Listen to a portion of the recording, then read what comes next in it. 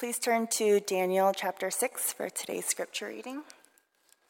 It pleased Darius to set over the kingdom 120 satraps to be throughout the whole kingdom, and over them 3 presidents, of whom Daniel was one, to whom these satraps should give account, so that the king might suffer no loss.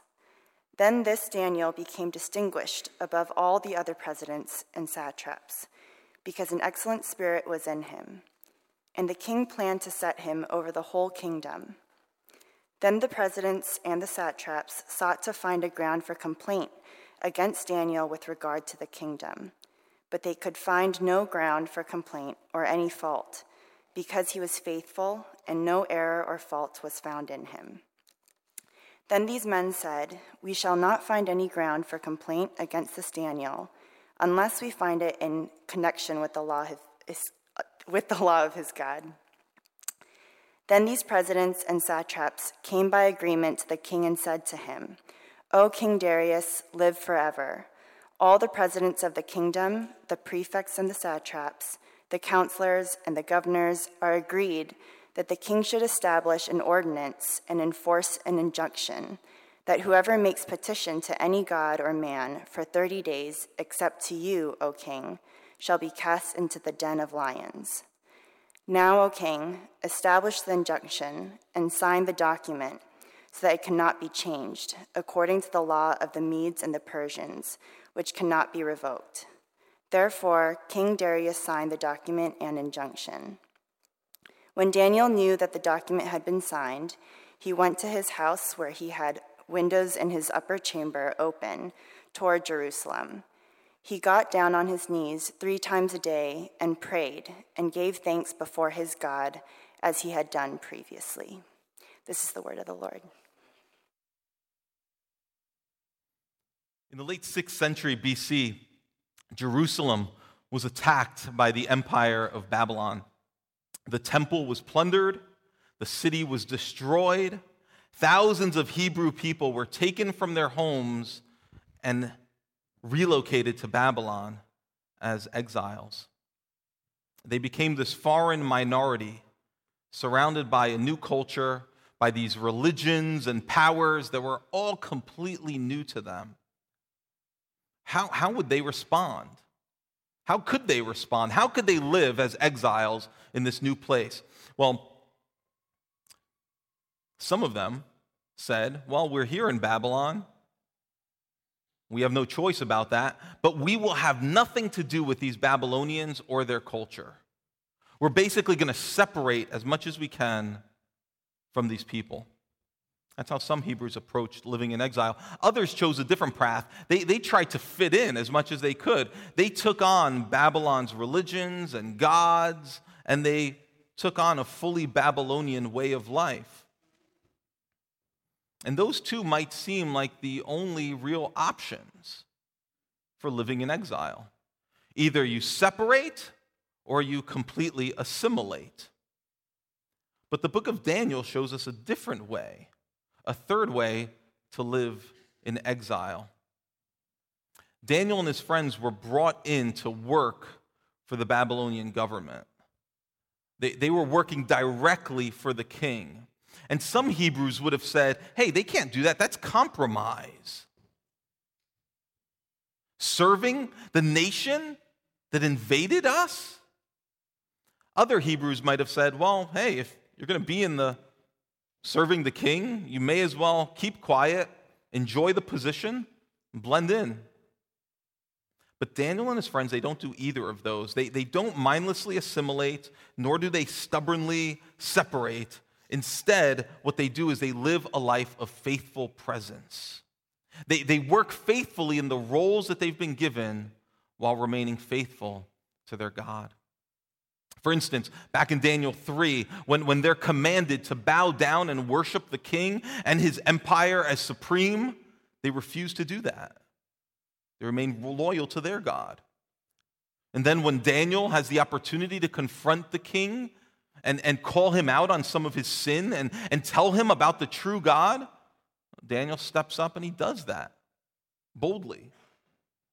And so you see, it's through this faithful presence that on the one hand, they served the good of that society, but at the same time, they stood out as radically different. And they ended up, in a sense, subverting the sinful values of that society.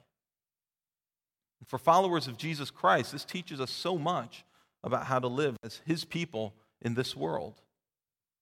We are called not to assimilate on the one hand, nor to separate, but to live in this third way.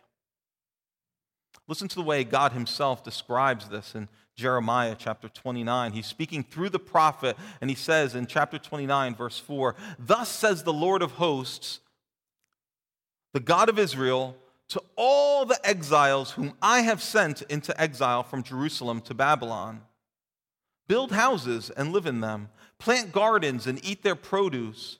Multiply there and do not decrease, but seek the good of the city where I have sent you into exile, and pray to the Lord on its behalf, for in its good you will find your good." So how does this apply to us as 21st century followers of Christ? If you're a follower of Jesus, live in this society, live in this world, and seek its good, even as you remain loyal to your God, remembering who he is and who you are as his people. That's faithful presence. We learn at least 3 more details about what that looks like right here in Daniel 6. Here's what Daniel 6 teaches us: that living well in exile means living with excellence, living with integrity, and living in dependence. Excellence, integrity, dependence. And all 3 of these characterized Daniel. And they set him apart. So as we read through Daniel 6, as we're about to, look for all 3 of these. Look for the excellence, look for the integrity, look for the dependence as we read through this chapter. We'll read through the whole story. Daniel 6. "It pleased Darius to set over the kingdom 120 satraps to be throughout the whole kingdom, and over them 3 high officials, of whom Daniel was one, to whom these satraps should give account, so that the king might not suffer loss." Satraps, by the way, were like governors. Each satrap was set over a particular province. And what these satraps were tasked with doing, among other things, was collecting tribute for the king. These higher officials, or presidents, as they're called in some translations, their job was to oversee the satraps and make sure that the money was getting back to the king. The tribute was getting back to him. Taxes, whatever you want to call them. Verse 3, "Then this Daniel became distinguished above all the other high officials and satraps, because an excellent spirit was in him. And the king planned to set him over the whole kingdom. Then the high officials and the satraps sought to find a ground for complaint against Daniel with regard to the kingdom. But they could find no ground for complaint or any fault, because he was faithful, and no error or fault was found in him. Then these men said, 'We shall not find any ground for complaint against this Daniel unless we find it in connection with the law of his God.' And then these high officials and satraps came by agreement to the king and said to him, 'O King Darius, live forever.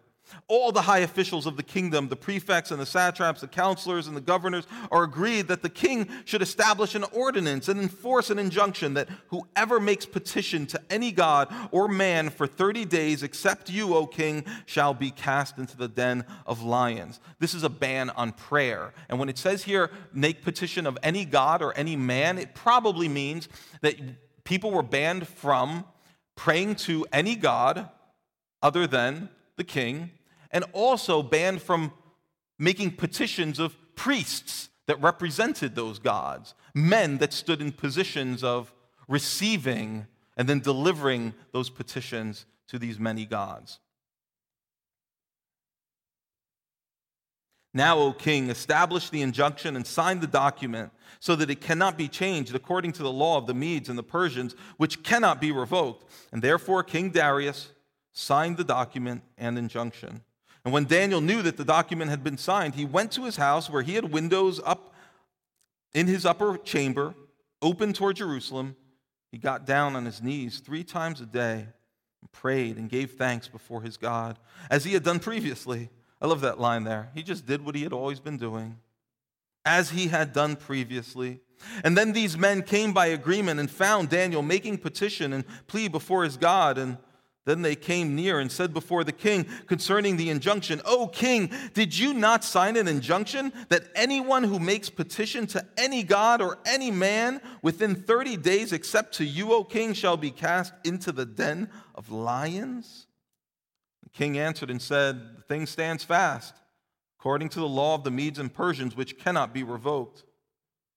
Then they answered and said before the king, "Daniel, who is one of the exiles from Judah, pays no attention to you, O king, or the injunction you have signed, but he makes his petition 3 times a day." Then the king, when he heard these words, was much distressed and set his mind to deliver Daniel. And he labored till the sun went down to rescue him. Then these men came by agreement to the king and said to the king, "Know, O king, that it is a law of the Medes and the Persians that no injunction or ordinance that the king establishes can be changed." Then the king commanded, and Daniel was brought and cast into the den of lions. The king declared to Daniel, "May your God, whom you serve, continually deliver you." And a stone was brought and laid on the mouth of the den, and the king sealed it with his own signet and with the signet of his lords, that nothing might be changed concerning Daniel.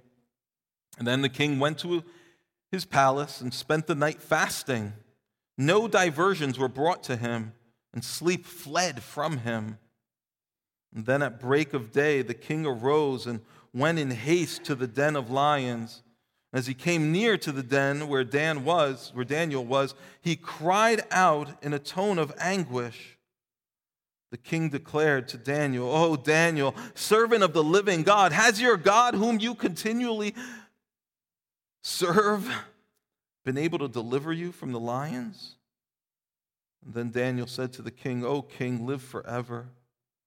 My God sent his angel and shut the lion's mouth, and they have not harmed me, because I was found blameless before him, and also before you, O king. I have done no harm." And then the king was exceedingly glad and commanded that Daniel be taken up out of the den. So Daniel was taken up out of the den, and no kind of harm was found on him, because he had trusted in his God. And the king commanded, then those men who had maliciously accused Daniel were brought and cast into the den of lions, they, their children, their wives.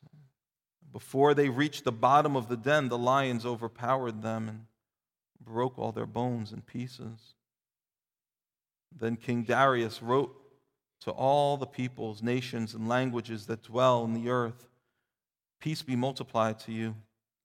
I make a decree that in all my royal dominion people are to tremble and fear before the God of Daniel. For he is the living God, enduring forever. His kingdom shall never be destroyed, and his dominion shall be to the end.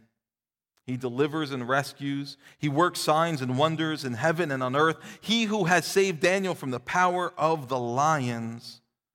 So this Daniel prospered during the reign of Darius and the reign of Cyrus the Persian. We're looking for excellence here, first of all, excellence in the life of Daniel. At this point in history, the Babylonian Empire has already fallen. They were conquered by the Medo-Persian Empire. Daniel is now over 80 years old, and now he's serving this ruler named Darius. And he did it so well that he's been promoted, and he's about to be promoted again. He's going to be set over the entire kingdom, a kind of prime minister role. Why? Verse 4 tells us, because an excellent spirit was in him. This word for excellent, sometimes it's translated exceptional. There's something that places Daniel in a class all of his own. Nebuchadnezzar had noticed the same thing. Not just that Daniel did good work or that he was intelligent, but more than that, there was something about the way that he lived that was special. There was not only a commitment to serve well, But there was this God-given commitment and God-given ability to strive for excellence. It speaks of his diligence. It speaks of his high standards for his work and for his life. And based on what this book has already told us about Daniel, we can know what drove Daniel to excellence. Colossians 3:23 says this, and it's a principle that I believe Daniel embodied. Whatever you do, work at it with all your heart as working for the Lord, not for human masters. Daniel is working for an empire that invaded another empire that invaded his home. Why work hard? Why do your best? Maybe survival is a motive. It's legitimate. Maybe he worked hard in order to just make it alive. I think he clearly had internalized the words of Jeremiah, who said, "Seek the good of the city." And plus, he knew that the king, as king, deserved to be served well. He was an authority over him. But there was so much more than that motivating Daniel. Daniel saw himself as a servant of the living God. And so the question for us is, do you see yourself as a servant of God? If you do, then everything you do is for him. And if everything you do is for him, then that means that no corner of your life isn't meant for him. Which means that we cannot be in the habit of cutting corners.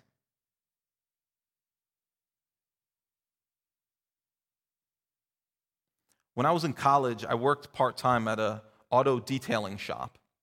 It was a place where we would clean cars, luxury cars for wealthy customers.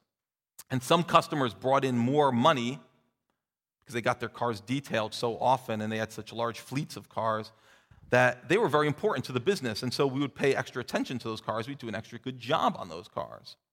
Some customers, they tipped better. And so we would try to pay more attention to those customers too, because if they tip well, you want to give them an extra. You want to pay a little more attention to the details of their vehicle. Some customers were just more demanding, and so you didn't want to get yelled at, you didn't want to get reported to your boss, and so you just pay more attention to their vehicles too. But what all this did is it trained us to adjust our level of attention and care depending on the customer. And frankly, that's how many of us walk through life. Adjusting our attention, our level of attention and care depending on who's involved, who's going to see this. Colossians 3:23, again, whatever you do, work at it with all your heart as working for the Lord, not for human masters. Now, of course, we need to balance that a bit because some tasks are more important than others. And most of us aren't going to dedicate the same exact level of care and attention to every task because they're not all equally important. And that makes sense. But that's not the point. The point is, are you doing whatever you're doing with a good conscience before God? And are you cultivating a sense that all I do, whether it's at school, every project, every assignment, or whether it's everything you do to serve your family, or everything you do at work, or everything you do in the church, can you say, I'm doing it as unto the Lord? It's an act of service to him. And so, no, they're not all equally important. And we all have limited bandwidth, and so we have to dedicate more attention to some things than others, of course. And yet, can we say, what I have done with a good conscience before God, and I've done it for God. He gave me this responsibility. He gave me the ability to carry it out so that even if I don't get the credit I deserve, or even if I don't get the results I want, or even if I'm not enjoying it, I know he's pleased. and he will say, "Well done, my good and faithful servant." So take that principle and apply it to that next exam or that next assignment or school project that you need to tackle. Or take it and apply it to that next meal you get to prepare. Or to that next client you get to meet. Or the next mess you get to clean up. We are coming off, my family's coming off like a 3-week or 3.5-week or something run of stomach viruses in our family. And but now my mom's the last one to fall. We've all, like almost every member of my family's fallen from one week after the other, and now my mom's the one who's laid up with this thing. And as you know, if you've got a home full of kids and the stomach virus is going around, there's a lot of cleaning up going on. There's a lot of disinfecting. There's a lot of waking up bleary-eyed in the middle of the night to clean up stuff that you don't want to go near. This principle can change the way I approach that task. Yes, I'm serving my child. Yes, it stinks, literally. Yes, it's not fun. Yes, I'd rather be doing a million other things. And yet, somehow, through serving my family in this way, I'm also serving my God, who's called me into this responsibility and given me the wherewithal to do it. You see, applying this principle, this Colossians 3 principle, to all of our work changes our approach to work. Daniel could strive for excellence because he knew who it was that he was serving. Think about this. This is a man with remarkable prophetic gifting. But he's working in government of all places. He'd probably rather be doing something else somewhere else. But he aimed for excellence because he knew his God and he knew who he was as God's servant. Excellence. A mark of Daniel's life. But two, we see in his life another characteristic: integrity. Integrity. Daniel's excellence caused some resentment.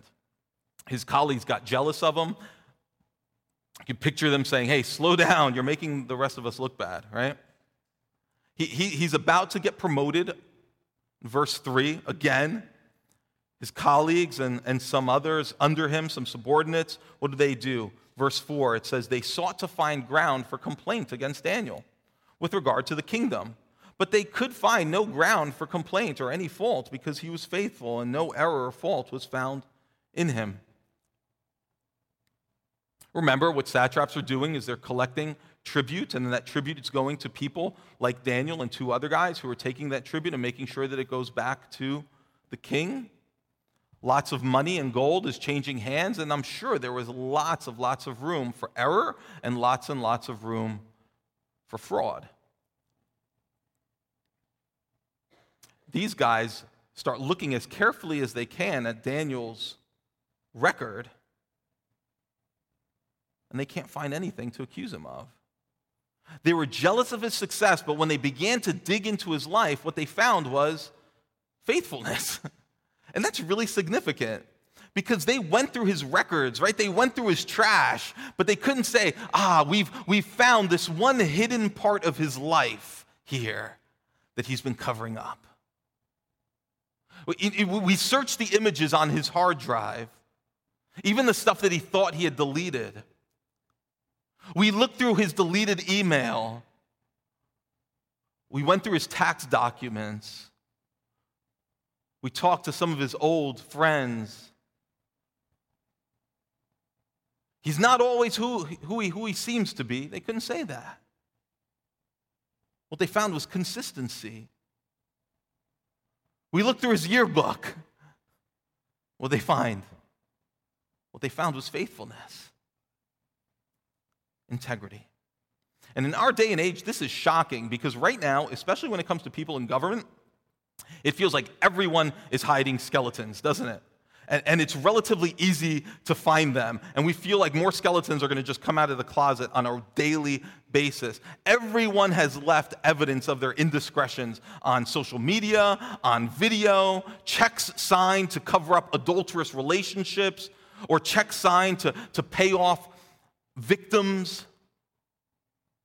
Famous, powerful people are having all their dirt dug up, and some of them are facing a day of reckoning right now. Others apparently are going to make it through that day of reckoning. They may make it through unscathed in spite of all their dirt. But all that makes the integrity of Daniel all the more remarkable because they could find nothing unless they found it in connection with the law of his God. The only fault we can find with this man is that he loves his God. Isn't that amazing? In March of 2019, when every day we're hearing about sins by politicians, imagine a political official like this. The worst thing you can accuse him of is he loves and prays to his God. For one thing, this tells us that his colleagues knew who his God was, which I think is significant in and of itself. And I think it's an encouragement, at the very least, to us to live publicly as followers of Christ in the workplace. So the people that we work with and co-labor and collaborate with daily know who our God is. For one thing, it helps us remain accountable when we do that, doesn't it? When people know that you identify as a Christian, doesn't that put some pressure on you to maintain the kind of integrity that God calls you to? And doesn't it also provide opportunities for you to then express and show the love of God, the grace of God in Jesus Christ to your coworkers also? So at the very least, live publicly. Let's live publicly as followers of Jesus in the workplace. But again, this points to Daniel's integrity. These colleagues and subordinates, they conspire together. The king falls for their plan, and he even though he seems to admire Daniel, he seems to actually love Daniel. But his arms are tied. He had unwisely signed that injunction, and it can't be changed. And now Daniel faces this dilemma. If I pray to my God again, I will die. So what does Daniel do? Verse 10, when Daniel knew that the document had been signed, he went to his house where he had windows in his upper chamber open toward Jerusalem. He got down on his knees 3 times a day and prayed and gave thanks before his God, as he had done previously. He's not going to a window, by the way, to show off. He's going there because that's what he's always done. Face Jerusalem, the promised land, the place that God had given his people, and the place that God had promised to take his people back to.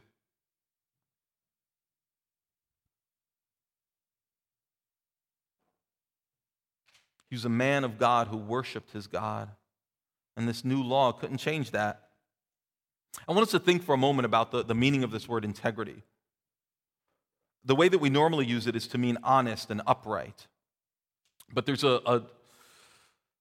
an older and more literal meaning to this word integrity. Integrity means to be whole and undivided. Listen to Diane Langberg. She's a psychologist who works with a lot of trauma victims. She's a Christian. She says, to have integrity is to be the same all the way through. Hear that? Integrity is to be the same all the way through. To have integrity means wholeness under pressure, to not split apart. End quote. Let's think of a piece of furniture like this table up here, or a bridge. Integrity is vital, right? Integrity is the ability of that structure to hold together even under weight. So that when you stand on that table, it doesn't break. When you drive over that bridge, it doesn't start to splinter and the bolts start to come out, and all of a sudden, it starts to disintegrate. That's the key, she goes on to say. For pressure is often applied to test something, to see if it will hold up. Our lives are full of pressure. Are we constant under that pressure? Or do we split and become divided? Because after all, quote, no one could be expected to remain honest, faithful, loving, or self-controlled under those circumstances. You see what she's saying? To split apart under pressure, like the pressure that Daniel is under here, this threat of death. It's this temptation to become another self in certain situations. Another version of you to fit that particular situation. It's to split off parts of your life that are inconsistent with who you claim to be, to become divided. For Daniel, the temptation would have been to simply stop praying in the way he used to. After all, he could maintain his persona. Couldn't he really maintain his persona as a faithful man of God? He had done enough. He's 80 plus years old. He could maintain that persona of godliness even if he broke in this one area. But he refused to break.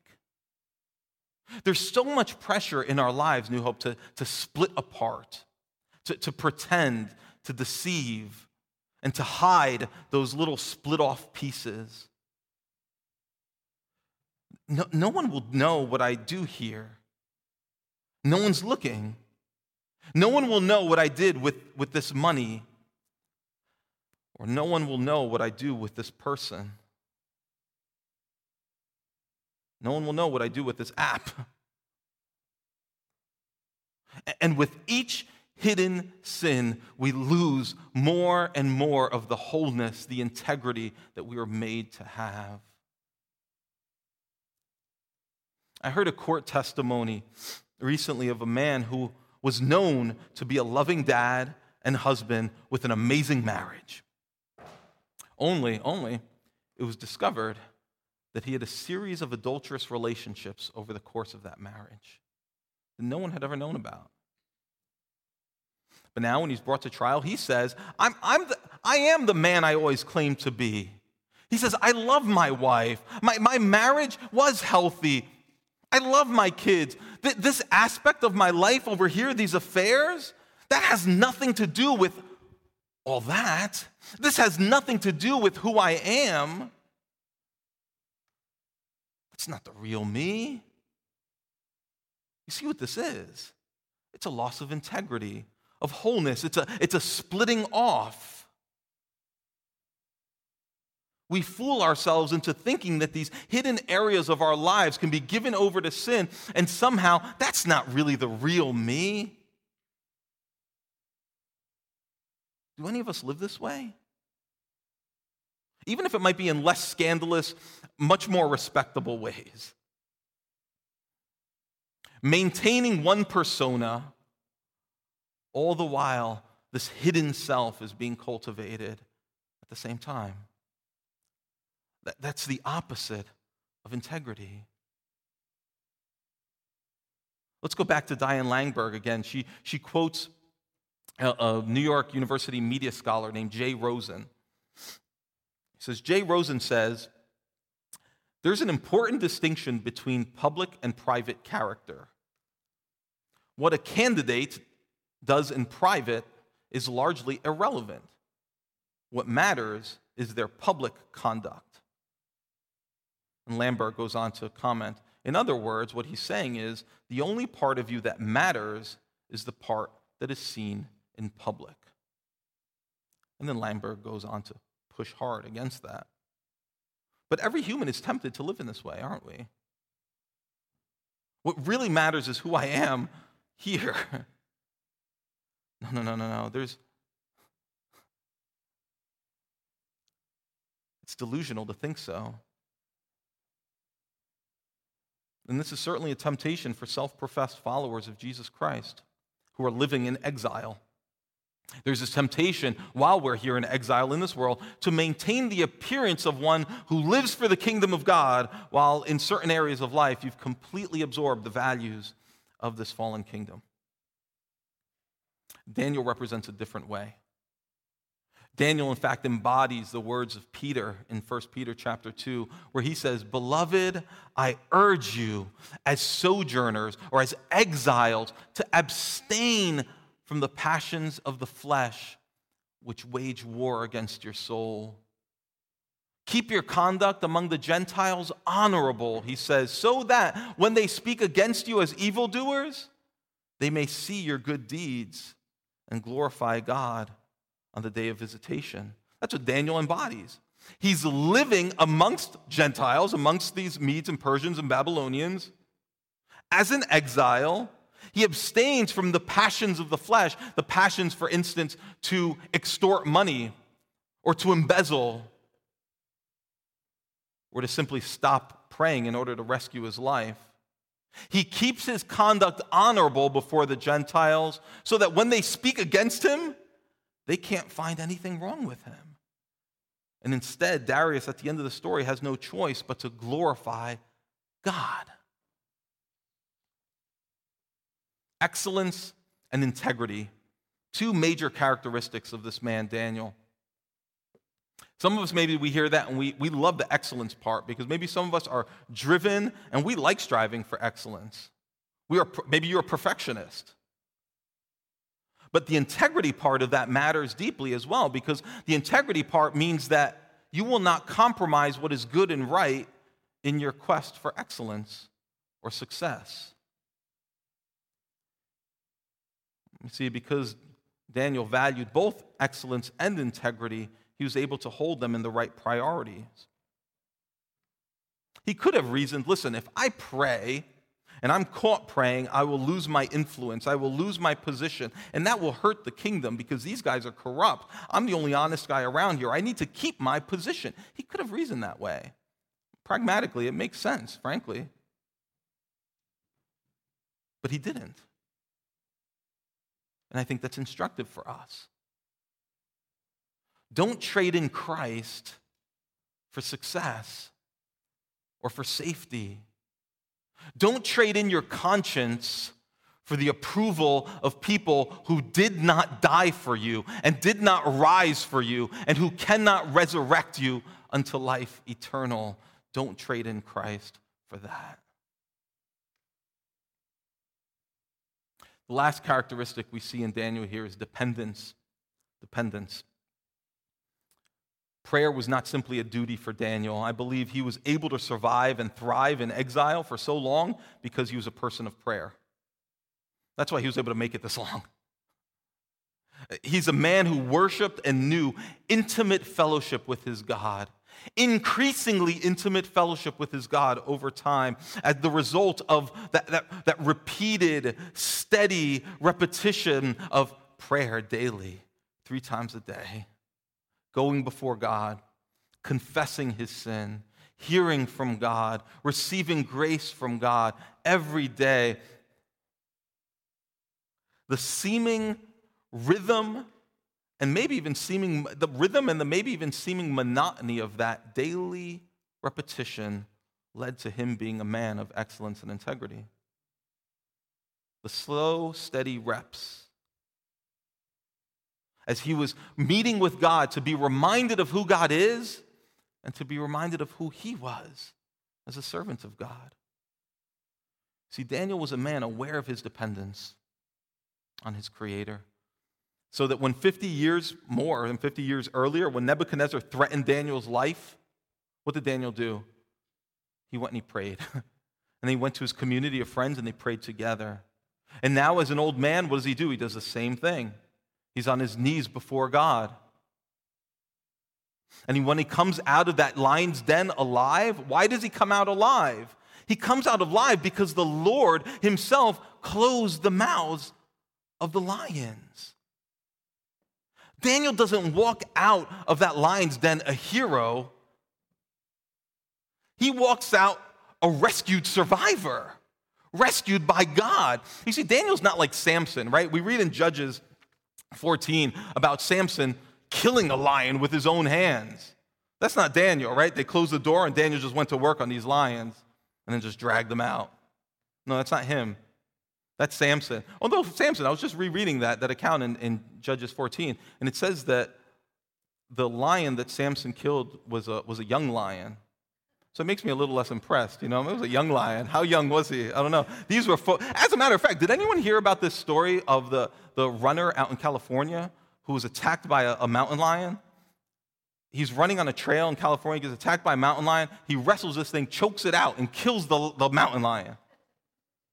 I looked more deeply into this story. Turns out it was a 50-pound mountain lion, okay? Which is like, what, my 9-year-old? Is that how big a 50-pound? I don't know how big. 50-pound mountain lion is not that big. And frankly, I'm not as impressed as I was when I first heard that he had killed a mountain lion. In any case, Daniel did not kill a lion. He was saved from the lions.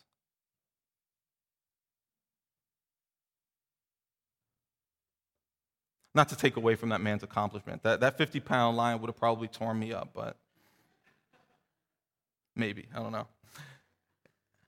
Daniel was in that den completely dependent on the rescuing power of his God. Just like he was in exile, completely dependent on his God. And if you and I are going to survive and thrive in exile, we need to acknowledge and embrace our utter dependency on this same God. You and I cannot strive for excellence enough or strive for integrity enough to get us through. This world, the powers of this world will tear us up. The lions of pressure, of trouble, of sin out there and sin in here. The power of disappointment, those lions will devour us. We must depend on our God for strength and for resilience and for faith. And one way that dependence will play itself out in our lives, like it did in Daniel's, is through prayer and the experience of intimate communion with our God. We need that. We need that. Without that, you and I will grow sleepy. We will grow numb and unsensitized to the danger of the lions around us. We will mindlessly begin to assimilate into the culture that we're in. Maybe we won't completely assimilate, but we'll start to split off. We'll start to lose integrity as we give over certain areas of our life and our conscience. Whether you realize it or not, you and I are as dependent on God as Daniel was among those lions. That's why Peter says in 1 Peter 5, be sober-minded, be watchful. Your adversary, the devil, prowls around like a roaring lion seeking someone to devour. Be watchful. And when Jesus talks about this, he says the way to be watchful is to watch and pray. Watch and pray that you may not enter into temptation, because the spirit's willing, but your flesh is weak. In other words, you're weaker than you think. And sins that look like they have no power over you today, you will be surprised how much power they may have over you tomorrow. The sins that you think somehow you have under control right now, they're hidden and they're compartmentalized enough, they've already got control over you, don't even know it yet. So pray. Do you believe that? To believe that the way to stay safe is to embrace your dependence on the Lord. And the way to embrace your dependence on the Lord, in part, is by fellowshipping with Him in worship and prayer. For Christians, I think the most typical sign of pride in a Christian's life is usually not boasting. It's usually the absence of prayer. The most typical sign of pride, not praying, because I got this. Disconnecting myself from the source of true safety and strength. Living in exile means being a praying people. You know, this may seem like a silly application, but I don't think it is. This man, Daniel, was a high-ranking official in the most powerful empire in the world. He was responsible for overseeing at least 40 provinces, if not more. He was praying 3 times a day. A law is passed banning prayer. The penalty is death. He prays 3 times a day. That's not prescriptive for us. That's descriptive. It doesn't tell us we need to be praying 3 times a day. The New Testament seems to up it. In fact, it says pray without ceasing. So the question is, what keeps you from praying? What keeps us from praying? What keeps you from seeking intimate fellowship with God? What keeps you from worshiping God corporately with the rest of the church and privately in your own home, by yourself, with your family? So much of how we view these spiritual disciplines, by spiritual disciplines I mean these practices that God's given us, prayer, worship, reading the Bible, so much of it, the way we treat them, it seems so shaped by our own culture, this culture of busyness and this culture of consumerism that we live in. And it's so foreign to what we see in the scriptures. You see, for him, Daniel was not a legalist. For him, praying was not just a duty. We're as dependent and needy as he was. And God has given us these private and these corporate together ways to worship and fellowship with him. We're crazy if we think we'll grow as Christians while we casually skip and neglect these private and corporate practices. Church has been using them for thousands of years, and God's people were using them for many years before the church. So often I fear that we're afraid to say no to responsibilities and opportunities for us or for our kids. Even though saying yes over and over again to those opportunities means that worship and time with our God personally, time with our God together, time with our God with our church, those get squeezed out. Fellowship with God, whether it's private or corporate, these are vital aspects of life in exile. God says so. He says, pray without ceasing. Don't neglect the gathering of yourselves together. So what God has called vital, we can't call it dispensable. Daniel didn't think it was dispensable, clearly. Let's not replace those things with what our culture calls vital.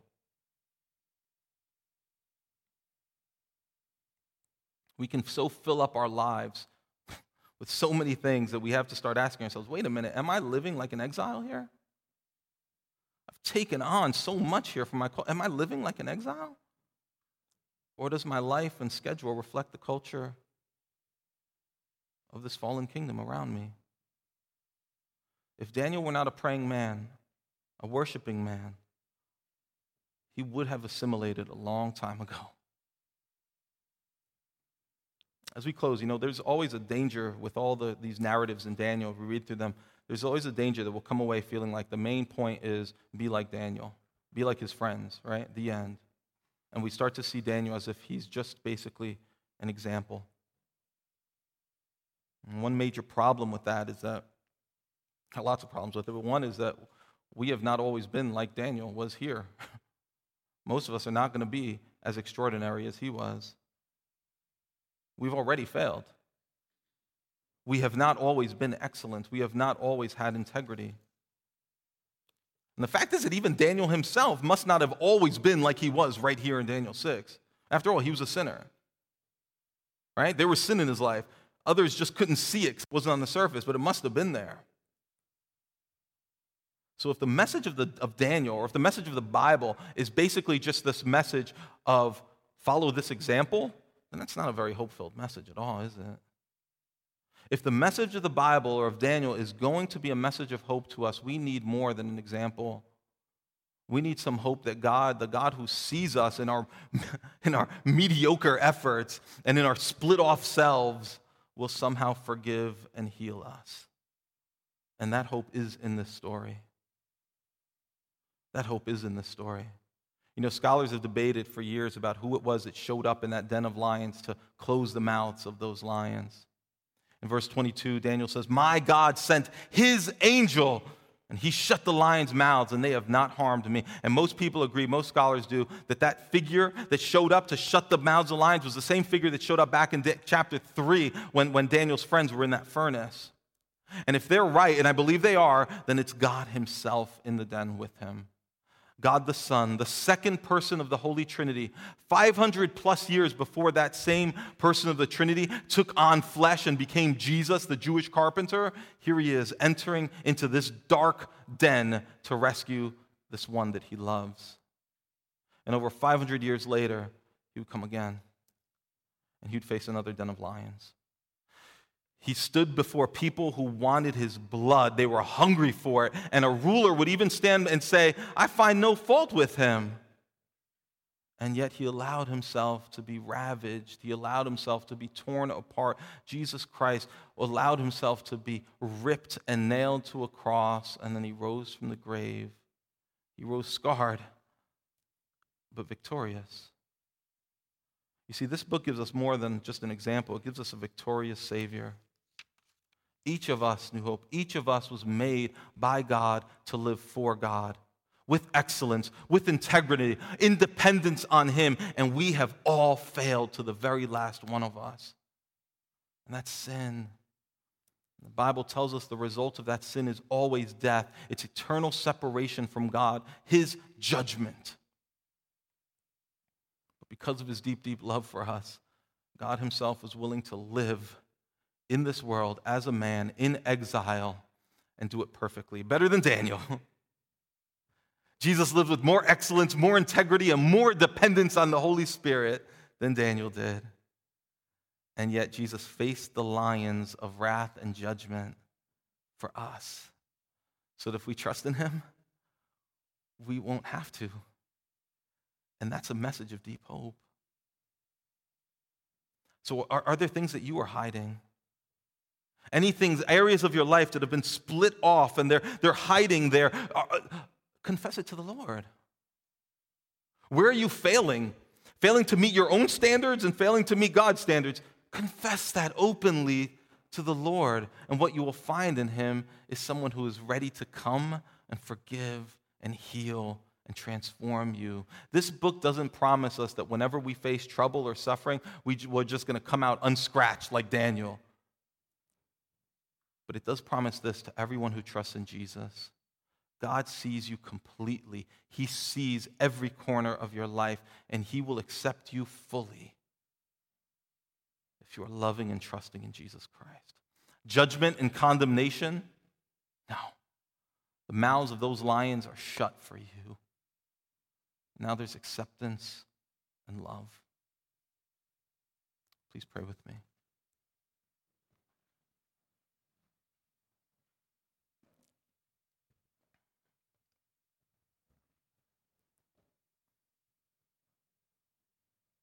Lord, we confess that our lives would not bear up under the same scrutiny that Daniel's did. But what's more sobering than that, Father, is that none of us, not even Daniel, could bear up under the scrutiny of your word and your eye. And yet, because of what Christ has done for us, we can stand before you without shame, cleansed, covered, our integrity restored in Jesus Christ. And so, Lord, we stand before you on the basis of His integrity, His excellence. We depend fully on what He has done for us. Lord Jesus, we thank you. And we praise you. Amen.